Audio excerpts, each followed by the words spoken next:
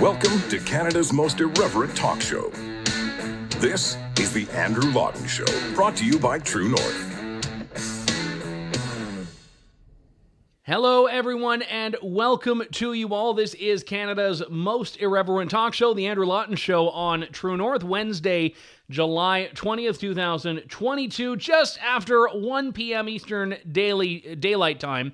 Not Eastern Daily Time. This is what happens when I go earlier than I'm used to. I haven't had my third or fourth coffee of the day yet. We are doing a bit of an earlier show than usual for our live programs, and that's because I have to immediately when I'm done, just rush out the door of my studio in cartoon character-like fashion, get in my car, and take a tootle down the 401 for an interview that I'm doing that I will be able to share with you in the next couple of days. So it'll all be worth it then, but that's why we're doing things at a bit of a different time. But if you are not watching this live, if you're watching on a repeat or you're listening to the podcast, you're wondering why I've wasted 3 minutes of your time when the time of day doesn't actually matter to you. So we will move on from there.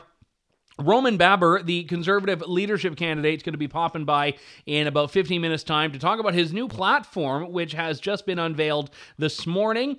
We are also going to be speaking later on in the program very briefly about Indigo Books and this little controversy that emerged online of Indigo deciding it was not going to carry my book, The Freedom Convoy, the inside story of 3 weeks that shook the world, on shelf. So I actually haven't responded to this yet, so I'll give a bit of a response in a little bit's time.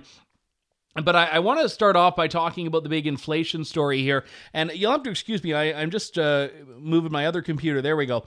I was on the wrong tab, and I couldn't actually see anything that my producer was telling me, which this whole thing just all falls to you-know-what if I don't actually listen to the producer. But the inflation numbers this morning, not particularly surprising, but it's always good to be able to quantify these things. We have an 8.1% increase in inflation across the board. This is a 39-year high. So it's been nearly 4 decades since the cost of goods has shot up annually, year over year, so month over month, year to year rather, as much as it has here. Now, these come from the latest Statistics Canada data, which show that gasoline was the biggest contributing factor. Not actually food. The grocery store thing hasn't been as bad this month, but gasoline has been the contributor. Now, this is significant because gasoline is one of the few areas where government is directly driving up the costs through the carbon tax. Remember, the government has put up the price of gasoline, home heating, other things as well, consistently and continuously, including as recently as April. So we're now in July, 3 months after that latest gas tax increase, and the federal government has been unrepentant on this. They've been completely fine with the idea of charging consumers more for gasoline. And when gasoline prices are going up, everything else goes up, because it means that anything that you want shipped has to have gotten there by gasoline or diesel, but you know what I mean? The costs are the same. And when you look at the broader implications of this, anytime you want to go somewhere, your family vacation's more expensive. If you want to take a plane somewhere, heaven forbid, that's going to cost more, so the airlines have to pass that along. And, things like, it was funny, someone mentioned to me the other day that they were really bored. And they used to, when they were bored, just get in the car and go for a drive. And this person said to me that they can't even afford to just go for an aimless drive around anymore, or they can't justify doing it because of the cost of gasoline. And that was actually quite a sobering statement for someone to say, that, even just something they could do to clear their head, just get in the car and go, is now something that has to be a cost-based calculation. So that is the, I think, big question here that all of us are going to have to contend with. And I don't know the answer to it. I truly don't. Because right now you've got a government that just doesn't care. A government that absolutely does not care. A government that's going to continue to be more and more punitive, put more costs on consumers. And a government that is not interested in doing anything right now other than campaigning. Justin Trudeau is in campaign mode. He's got I don't know if you can see it there, he's got the new haircut that, I think the best meme explanation I saw is that maybe he accidentally froze his barber's bank account, and this is his barber's grand revenge. But you've got a prime minister that right now is doing the summer campaign thing. Now, this is actually stoking fear. stoking fear that we are going to be headed into a fall election. Now, I think this rumor first emerged in an article in the Hill Times that came about by, citing quote-unquote insiders. This would be about a year after the last election we had in September. And to be fair, let me say I don't believe we are headed towards an election. I really don't. I don't believe we're headed towards an election. I believe it's possible. I don't think it's probable.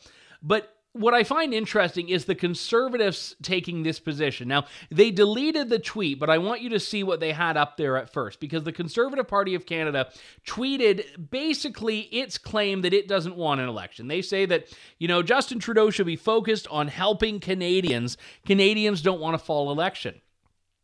If you're the official opposition, if you're the party whose job it is to call out the government, it's not exactly a convincing or compelling message to say, we think that the Liberals are doing a bang-up job right now. The Liberals should continue being in government. The Liberals should continue running things. We don't think Canadians should have to vote them out, or we don't think Canadians will vote them out. We don't think Canadians are actually going to choose us over them. So I think that might be why they ended up deleting that tweet, because they realized that it was undermining their own confidence in themselves when they share that. But I'm looking right now at the inflation numbers alone. The cost of living is going to get worse. It's going to continue to get worse. People are going to start hurting more and more. The finances of individual consumers, of businesses, are going to be continuing to drive down. And what's going to happen is, if the Liberals wait till 2025 or 2023, then what's happening is we are going to see a huge, huge problem for the Liberals. Because you can't win an election in a recession. You can't win an election if people are truly hurting even more than they are now. So one Politico I was talking to had suggested that maybe the case for Justin Trudeau is to just slip an election in under the radar now. Just slip it in, and by doing so, they manage to get reelected and renew the term, get another 4 years in power before things get really bad. Before things get really bad, before it becomes so untenable that no government could expect to be reelected. That would be the theory, I think, if Justin Trudeau decides to proceed right now with an election. So when we see this, I mean, the inflation problem, and I've been talking about this deliberately in my interviews with Conservative leadership candidates, because the inflation problem is one that we shouldn't need these statistics to tell us about. It's one that people see when they're filling up their gas tank. It's one that people see when they're at the grocery store. It's one that people see, and people were seeing before politicians even recognized it. Back when Tiff Macklem and the Bank of Canada were all saying, this is just transitory. It's a little thing. It'll pop up. You'll hardly notice it before long. And Canadians were struggling. Canadians are struggling. I mean, even over the last 5-6 years, you'd always see those stories every now and then where someone says, or a study reveals that whatever percentage of Canadians are less than $200 away from insolvency in any given month. And these things are gut-wrenching because people are already strained. People don't have a buffer. And even before we had these record inflation levels, people were already hurting to such an extent that all it would take is one car repair, one dental emergency, and they cannot afford to meet their bills. They're going into debt, which, as we know, balloons and compounds over time. So this is not something that can be taken lightly. And you can talk about the fact this is a global issue. The UK, I mean, we're at 8.1%. The UK's numbers had them, I think it was at 9.4% this week. So other countries are dealing with this. But I don't think you should allow any government leader to look at this situation and look around the world and say, but it's an everywhere thing. It's not our problem. Because what governments can do is avoid putting more burdens on consumers. The Canadian government can say, all right, well, maybe we can't control some of these things, but what we can control is the carbon tax. If you're paying $1.78 a liter, we can at least say we're not going to add the 4, 5, 6 cents to get to that point, which is the problem they have now. So it's despicable to me that we have Canadians in worse and worse position right now economically. And Justin, I don't think about monetary policy, Trudeau, is still making it worse. Not just by inaction, but specific concrete actions that drive up the cost of living. Because when you drive up the cost of fuel, you've driven up the cost of everything. And at a certain point, this is going to be driving more Canadians and more Canadian businesses into insolvency.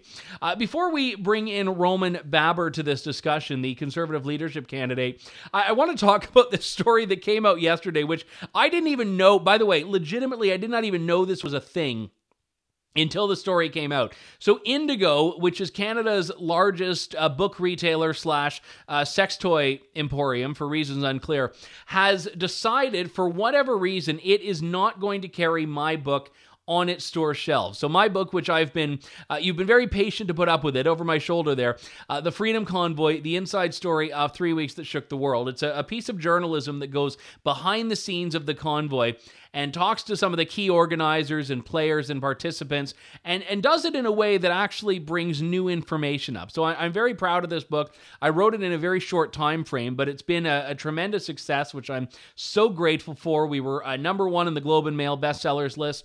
We are number one on the Toronto Star bestsellers list. At last look, and let me just look right now to give you the most up-to-date information, it is number 3 overall on Amazon. So it's number 1 in politics, but number 3 overall, behind Where the Crawdads Sing by Delia Owens. And it's unfortunate. I was thinking of putting a crawdad in my book, so we might have been number 1. And number 2 is a chick lit book called The Summer I Turned Pretty. And I assure you, I have not turned pretty in any summer. So that was not a book I was able to beat. But we're number 3 overall on Amazon. And so it's not like this is just some thing that I self-published that I just shoved out the door. Like, it's actually moving copies. People are interested in it. I've heard from audience members that have said they have got copies or they've got them on the way. And I'm very, again, truly grateful for this. So I don't take an entitlement approach here. I don't think Indigo has a requirement to carry my book. It's a private company. It can do whatever it wants. Heather Reisman I've met. She can do what she wants. But I find it confusing. Given books they sell of a range of topics, given all the dildos and vibrators and notebooks and pillows and coffee mugs they sell. Like, it still is ostensibly a bookstore. They still have a book section there, and I think like half of their business is books. So it's always disappointing, actually, because I grew up going to Chapters and buying books from Chapters, and I always loved it there. So it's disappointing this store doesn't believe that my book is worthy of being on its hallowed shelves or whatever the case is. But the National Post did a story about this, and interestingly enough, like all yesterday afternoon and evening, Boycott Indigo was trending on Twitter. And I found this fascinating. Now, I have not encouraged any boycott. Like I said, my whole thing is I just want to be able to tell people who are interested in getting the book where they can get it from. So right now, I've been encouraging people to check out Amazon. I've been encouraging people to go directly to the publisher's website, which is Sutherland House Books, or to call up your local bookstore and see if they carry it, even if Chapters and Indigo and Kohl's are not. But all of this I find just so baffling, and people are so distrustful of corporations that decide, especially in this era of wokeness, corporations that decide to make these political values judgments that really don't make sense, because I would never judge Indigo for having some anti-convoy book written by some CBC reporter. I'd be like, okay, whatever, it's a bookstore. The whole point of a bookstore is that it's your gateway to learning, not just to learning about specific stories, but learning about different viewpoints and different perspectives. And I think that's been like a library. I mean, one of the most tremendous things of literature is that I do not extrapolate from any book on a bookstore shelf the values or views of the bookstore itself. But once you start curating, once you get involved and say, you know, I'm a little bit more of an active participant than just a platform, then all of a sudden everyone expects that of you. Because now that Indigo has basically admitted that, you know, we pick and choose based on things that aren't business decisions, what books to carry, anytime they carry something now that the woke mob doesn't like, they're going to get that mob jumping down them just to demand that they get rid of it. And they've now surrendered their ability to fall behind what I think is a very defensible position, which is just saying, you know what, we just have everything. We have all books of all stripes and all persuasions. So it's fascinating to me that this book can be a #1 bestseller on the two most authoritative bestsellers lists in the country, the Globe and Mail and Toronto Star bestsellers list. But Canada's bookstore chain of record won't want to put it on their shelves. And by the way, I've not fielded any interview requests from CBC or Toronto Star or the Globe and Mail or anything like that. I'd happily speak about this. And I know this sounds very self-aggrandizing and self-promoting. It isn't that at all. I told this story because I thought the story needed to be told. And I'm more bothered that they don't seem to think this story has a place. So that line that Indigo gave in that National Post article is that, they make their decisions based on a deep knowledge of the Indigo customer. So what they're saying is, we don't believe these convoy books are exactly our type of people. That's basically what they're saying, that the people that would read a convoy book are not the kind that would shop at Indigo. And, well, certainly not now. In any case, I want to move away from me there to Roman Baber, who we've spoken to on the show a number of times, including our in-depth conservative leadership series interview with him a few weeks back. And he has now unveiled his platform in the conservative leadership race, and he joins me live on the program now. I should say briefly, though, on the Indigo thing, you are the only leadership candidate, Roman, to have come to my defense on this. You tweeted yesterday at Heather Reisman, which I thought was very kind of you. So thank you, and good to talk to you again. Did I miss your segment about the mainstream media and the treatment that conservative-leaning Canadians receive from the mainstream media? Am I late for that? Well, it's an evergreen segment, so we can certainly go down that road if you'd like. Yeah, because you've gone through this yourself. I mean, throughout the whole COVID issue, where, you as someone standing up for these things like freedom, which shouldn't exactly be marginal views, are treated as marginalized by the media. Look, it's regretful. I consistently say that we can't restore democracy in Canada, and I'm of the view that Canada's democracy is being eroded without free and independent media. And I think that we have a component of not just the media being ideologically driven, in that it sees itself, I guess, a player, a stakeholder that wants to move events and world history, instead of being an independent observer that scores history. I think that it's lack of media independence that is driving a lot of what we're seeing, and certainly a lot of the treatment that myself and some of my friends in this race are receiving. How can media be independent when the government signs its paycheck? And I don't think it can be. And that's why I'm very committed to ending all financial ties between government and media. With respect to your book, I did tweet yesterday saying it's ironic, because for all that the media tried to do to demonize this movement, on February 18th, we saw, as the government was breaking the rule of law with an unlawful declaration of emergencies, the protesters remained peaceful, right? Everything that Justin Trudeau and the media tried to say about this movement proven to be false. This is a movement that galvanized a nation. It set a message around the world. It enabled about a third, maybe close to 45% of Canadians to finally express themselves on the issue of mandates. It was very, very popular around the country. At the very least, you might disagree with the movement, but Indigo should certainly provide some shelf space. A lot of Canadians take interest in it. Well, that's very kind of you, Roman. I want to talk to you about your platform, though, today, because you came out with a commitment to Canada here. And I mean, the 4 key planks, and we can drill into them in a bit more detail here: defend Canada's democracy, restore Canadian opportunity, make Canada a natural resources superpower, and reinstate trust in government. Let's start in on trust in government, because I think trust in institutions in general is right now under threat, whether it's the media, as we've been talking about, or government. But how do you do that? Because I think the convoy was a reflection of how much distrust there is, and I'd say a lot of that for good reason, towards government. I mean, this is not something you can rebuild overnight. Absolutely. Look, Canadians, and that includes conservatives, are experiencing a deficit, a material deficit of trust in government. And it starts with our Conservative Party. I'm of the view that the Conservative Party did not stand up for Canadians in the last couple of years, against our cancer screenings missed, against our surgeries being delayed, against the mental health pandemic that's being perpetuated in us. So first, as a party, we have to ensure Canadians that we're going to say what we believe and do what we believe is right, even when it's unpopular. I think that many Canadians legitimately have questions about the handling of the COVID-19 pandemic. Some of the money that seems to be unaccounted for, some of the decisions that were made, was there any self-dealing? Was any of it politically motivated? So I will propose a judicial inquiry into the handling of the COVID-19 pandemic with no stone unturned.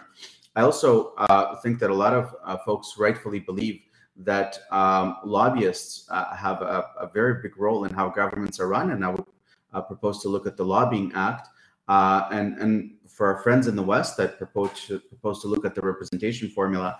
I don't think it's right that you have some electoral districts in Edmonton and Calgary with 150,000 people, and in other places around the country with 30 to 70,000. And finally, most importantly, we've got to restore the rule of law back to the government in Ottawa, something that is desperately lacking.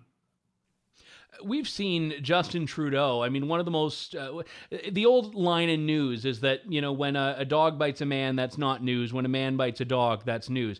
Justin Trudeau getting strung up on ethics violations is now dog bites man. Like, it's happened so often, it's barely news now. But I think the real story of all of these has been that whenever it's happened, the punishment, if you can even call it that, is virtually non-existent. There'll be an admonishment from the ethics commissioner, maybe a $500 fine.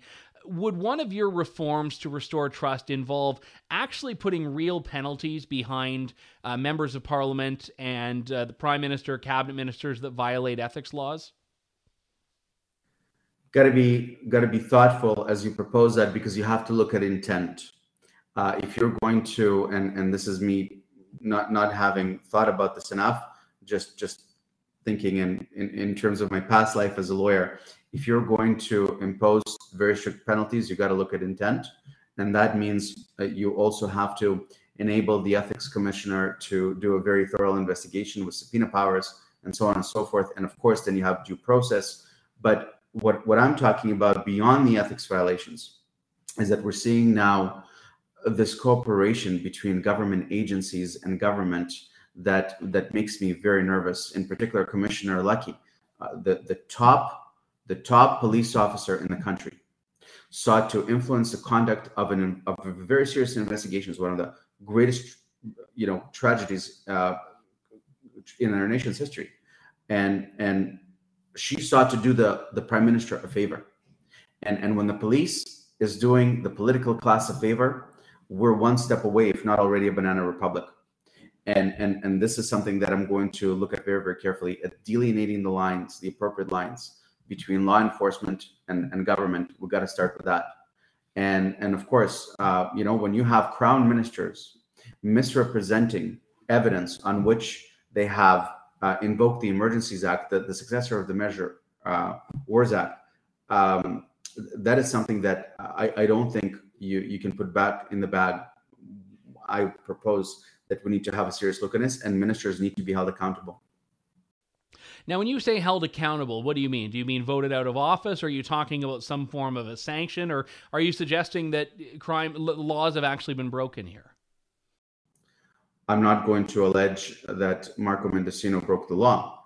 What is clear is that he did tell a parliamentary committee that there was advice given by law enforcement that the government should invoke the War Measures Act, the Emergencies Act, in order to deal with the protesters. And clearly that, at least my understanding in the media, did not turn out to be true. And in fact, all three agencies, Ottawa, the OPP, and the RCMP, denied that. At the very least, we'd like to see what's called ministerial accountability, whereby the prime minister would remove the minister or the minister would voluntarily resign. It's just that, regretfully, decency has left Parliament and our political system. And beyond that, when it came to ministerial accountability, then the last line of defense of ministerial accountability would be the news media that would continue to hammer and hold the minister responsible. But that is not happening, regretfully. So I'm of the view that, of course, there should be ministerial accountability. But if there isn't, our opportunity to hold them accountable is on elections day, something that the Conservative Party seems to be unable to do because we just fail to unite in spite of ourselves. I was mentioning just before you joined the program, there was a tweet from the Conservative Party of Canada just the other day about effectively saying we don't want an election. I think we can even put it up on the screen there. It was, the Trudeau Liberals should be focused on helping Canadians. Canadians don't want a fall election. Now, when I saw that tweet, I mean, my view is that Canadians may not want a fall election, but it's incumbent upon the opposition to oppose. And I think it was very odd messaging, in fact, that, on one hand to say the Liberals are doing such a terrible job, and on the other hand, Canadians shouldn't have the opportunity to get rid of them. What was your view on that? And in general, the idea of, going into a potential fall election if you were the Conservative leader come September? I quote tweeted that tweet and I said, what? No, we can't afford another day of Justin Trudeau in office. Let's get this leadership done and go forward with the fall election. I'm ready, Andrew. And I think that I expect our party to unite very, very quickly after the leadership election. We cannot afford another day of this government. And the democratic erosion that we're seeing, economic opportunity being eroded. Of course, we're potentially looking at a record 40-year high in inflation. Life in Canada is becoming unaffordable. I propose that we move as quickly as possible. If Justin Trudeau wants to ask Canadians for another mandate or to give us an opportunity to ask for a mandate, bring it on as quickly as we can. That's my view. Your plan right now for the leadership, I'll take a step back here. One of the big frustrations we saw in 2020 is that Aaron O'Toole ran on this really red meat, true blue conservative leadership platform, which then was watered down considerably in 2021 when he sought the general election votes. A similar thing happened with Andrew Scheer in 2017. We saw a lot of things in the leadership that didn't really translate to the election. I mean, the one thing, if we did have a fall election, you wouldn't really have time to do much backtracking. Not that that would be what you'd want to do anyway, but are you prepared to stand on every policy that you're putting forward in your platform here in the leadership race in a general election as well? 100%. Andrew, I will not say anything to you that I will not repeat in the mainstream media, be it in the leadership or be it in the general election. That is precisely what I think harms us during every election and after every leadership. We have this tendency where the leader runs to the right during the leadership and then pivots to the center, in which case the Conservative Party faithful think that he misrepresented herself or himself. And the Liberals are laughing at us for being wafflers and flip-floppers. No, we cannot afford that to happen. And one area where I particularly look forward, other than, of course, Canada's democracy, passports and mandates, something that I'll make a thing of the past. I'll amend the Canada Health Act to make sure that we don't discriminate against anyone ever again because of their medical choice. And of course, beyond my commitment to restore freedom of speech, I am very, very bullish on Canada's natural resources. And I would propose to make Canada a natural resources superpower.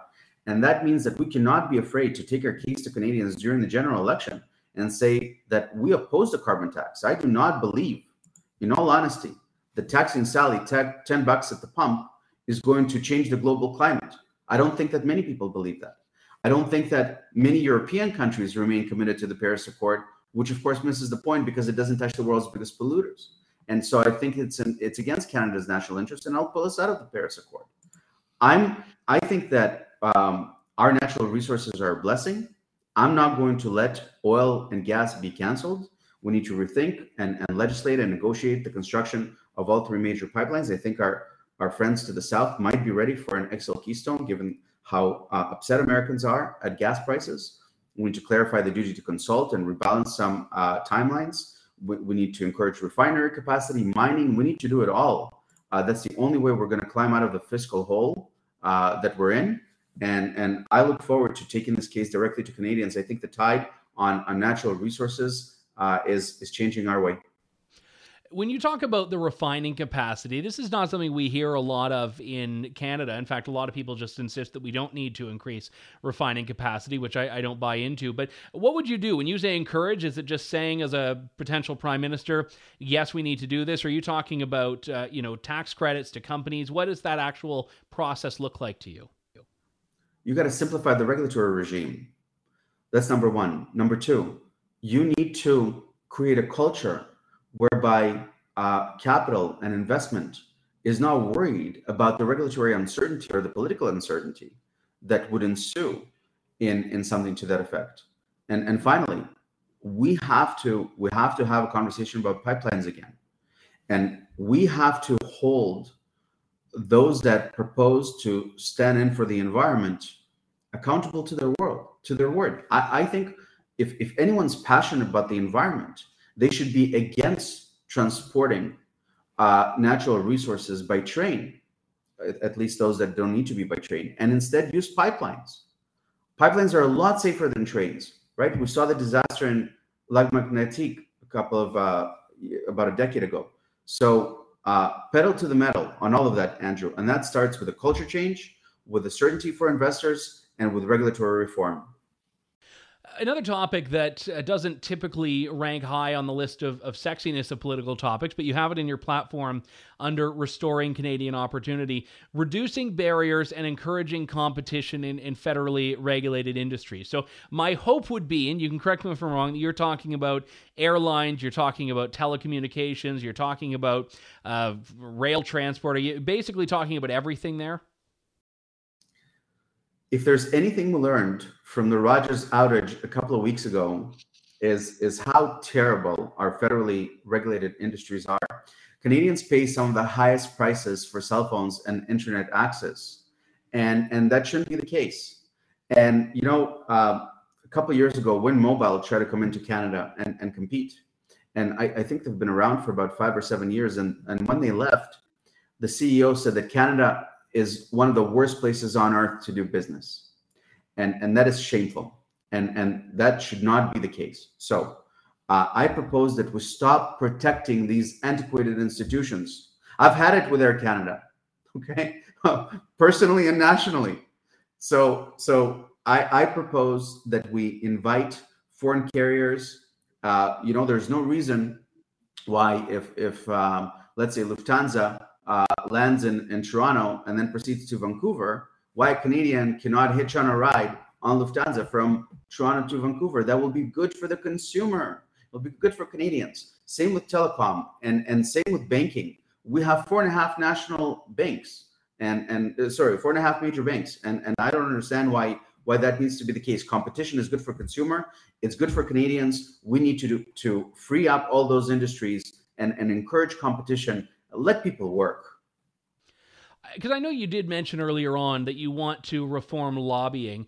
Do you view all of these things as being a victim or a byproduct of lobbying? All of these companies have good, strong lobbyists, or do you think there's something else there? Because the government will typically defend these things by talking about really, I'd say, esoteric Canadian qualities and the fact that, oh, no, we have to protect our Canadian culture because apparently Air Canada and Via Rail are the Canadian culture or something like that. But I'm just curious where you think this problem comes from, because it should be a no-brainer. I mean, no Canadian is happy with their choices for cell phone providers.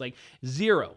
Especially any Canadian that has a friend or a family in Europe and that's getting, twice the data for a third of the price. So where is this coming from? I think our prudence, our unwillingness to innovate, the fact that we seem to somehow associate some of these institutions with a hint of national pride, but certainly lobbying plays a part. And look, on this issue, Prime Minister Harper actually tried to reform some of the lobbying in this country, and he made some good strides. And I would propose that we started. He also, by the way, just tried to let Verizon come in, which ended up just exploding Canada. Yeah. At the very least, we see a very tight relationship between interest stakeholders and government. Obviously, it's conjointed by lobbyists, and essentially all they do is they offer access for payment. And my view is you can take a few concrete steps. For instance, you should not have a public servant or a staffer leave government after half a year or a year and join a lobbying firm and start lobbying their friends.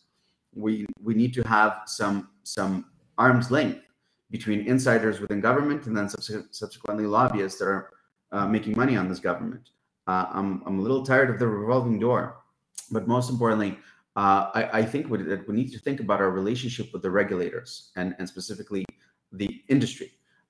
Whether it's telecom or whether it's securities regulation, pharmaceutical regulations, I'm concerned about the role some of them now play within government.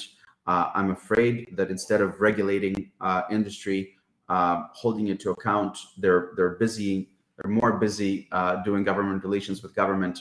I think we need to rethink some of that before Canadians lose any further trust in the way we deal with stakeholders. Former Ontario MPP Roman Baber, you can catch at his website, joinroman.ca, his new commitment to Canada, his platform that's coming out, and we'll extend this invitation to all candidates as they have fully extrapolated platforms. Roman, it is always good to talk to you. Thanks very much for coming on today. Send me a copy of your book signed, please. All right. Well, now, hopefully we'll be somewhere in the same city in person. I can do a personal delivery there, but I appreciate that very much.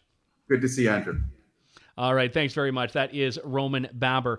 And I would encourage you, if you haven't already seen it, to check out my sit-down with him, about 30 minutes long, in our Conservative Leadership Series. I think it came out 2 weeks ago or 3 weeks ago, and we've done those with 5 of the 6 candidates so far. The last one, Leslyn Lewis, will be coming out in the days ahead, and we really try to capture a lot of the themes that are in the race and in Canadian politics and in their campaigns as well, and those have been getting very good feedback. So thank you very much to that. And yeah, like I said, I mean, I wasn't just kissing his rear end there, Roman. I was very, very humbled when he tweeted that National Post story about my book in Indigo and tagged Heather Reisman in it. Now I don't know if Heather Reisman has responded to him yet, but we will follow that one. But truly, I have to say, and I know it comes across as self-promotional, but it's really a thank you. I mean, when I wrote this book, very quickly, I didn't know it would succeed, and I didn't know that people would be as interested in they were. I wrote it because I wanted to read it myself. I wanted to learn about some of these things. And when it shot up to being like a bestseller, I was like, wow, that's kind of great. And then I was actually looking forward to, just like the little nerdy kid in me was looking forward to walking into a bookstore and seeing it on shelves. And then it was only yesterday when I learned that Indigo had made a very deliberate decision to not put it on its shelves, which is unfortunate, but it's not stopping people from getting it. So you can order it online. You can go to Amazon. You can go to SutherlandHouseBooks.com. You can order it from Indigo online. You just won't see it on a shelf. So some people have been doing the boycott thing, but whatever works for you. If you read it, let me know what you think. And as I mentioned, I'm going to do a Q&A at some point on this and take any questions you have about covering the convoy and all that fun stuff. So that does it for me for today. We'll be back in a couple days' time with more of Canada's most irreverent talk show. I understand we had some technical issues early on with the stream. My apologies for those. We'll get those sorted out for next time. But in the meantime, thank you, God bless, and good day to you all. Thanks for listening to The Andrew Lawton Show. Support the program by donating to True North at www.tnc.news.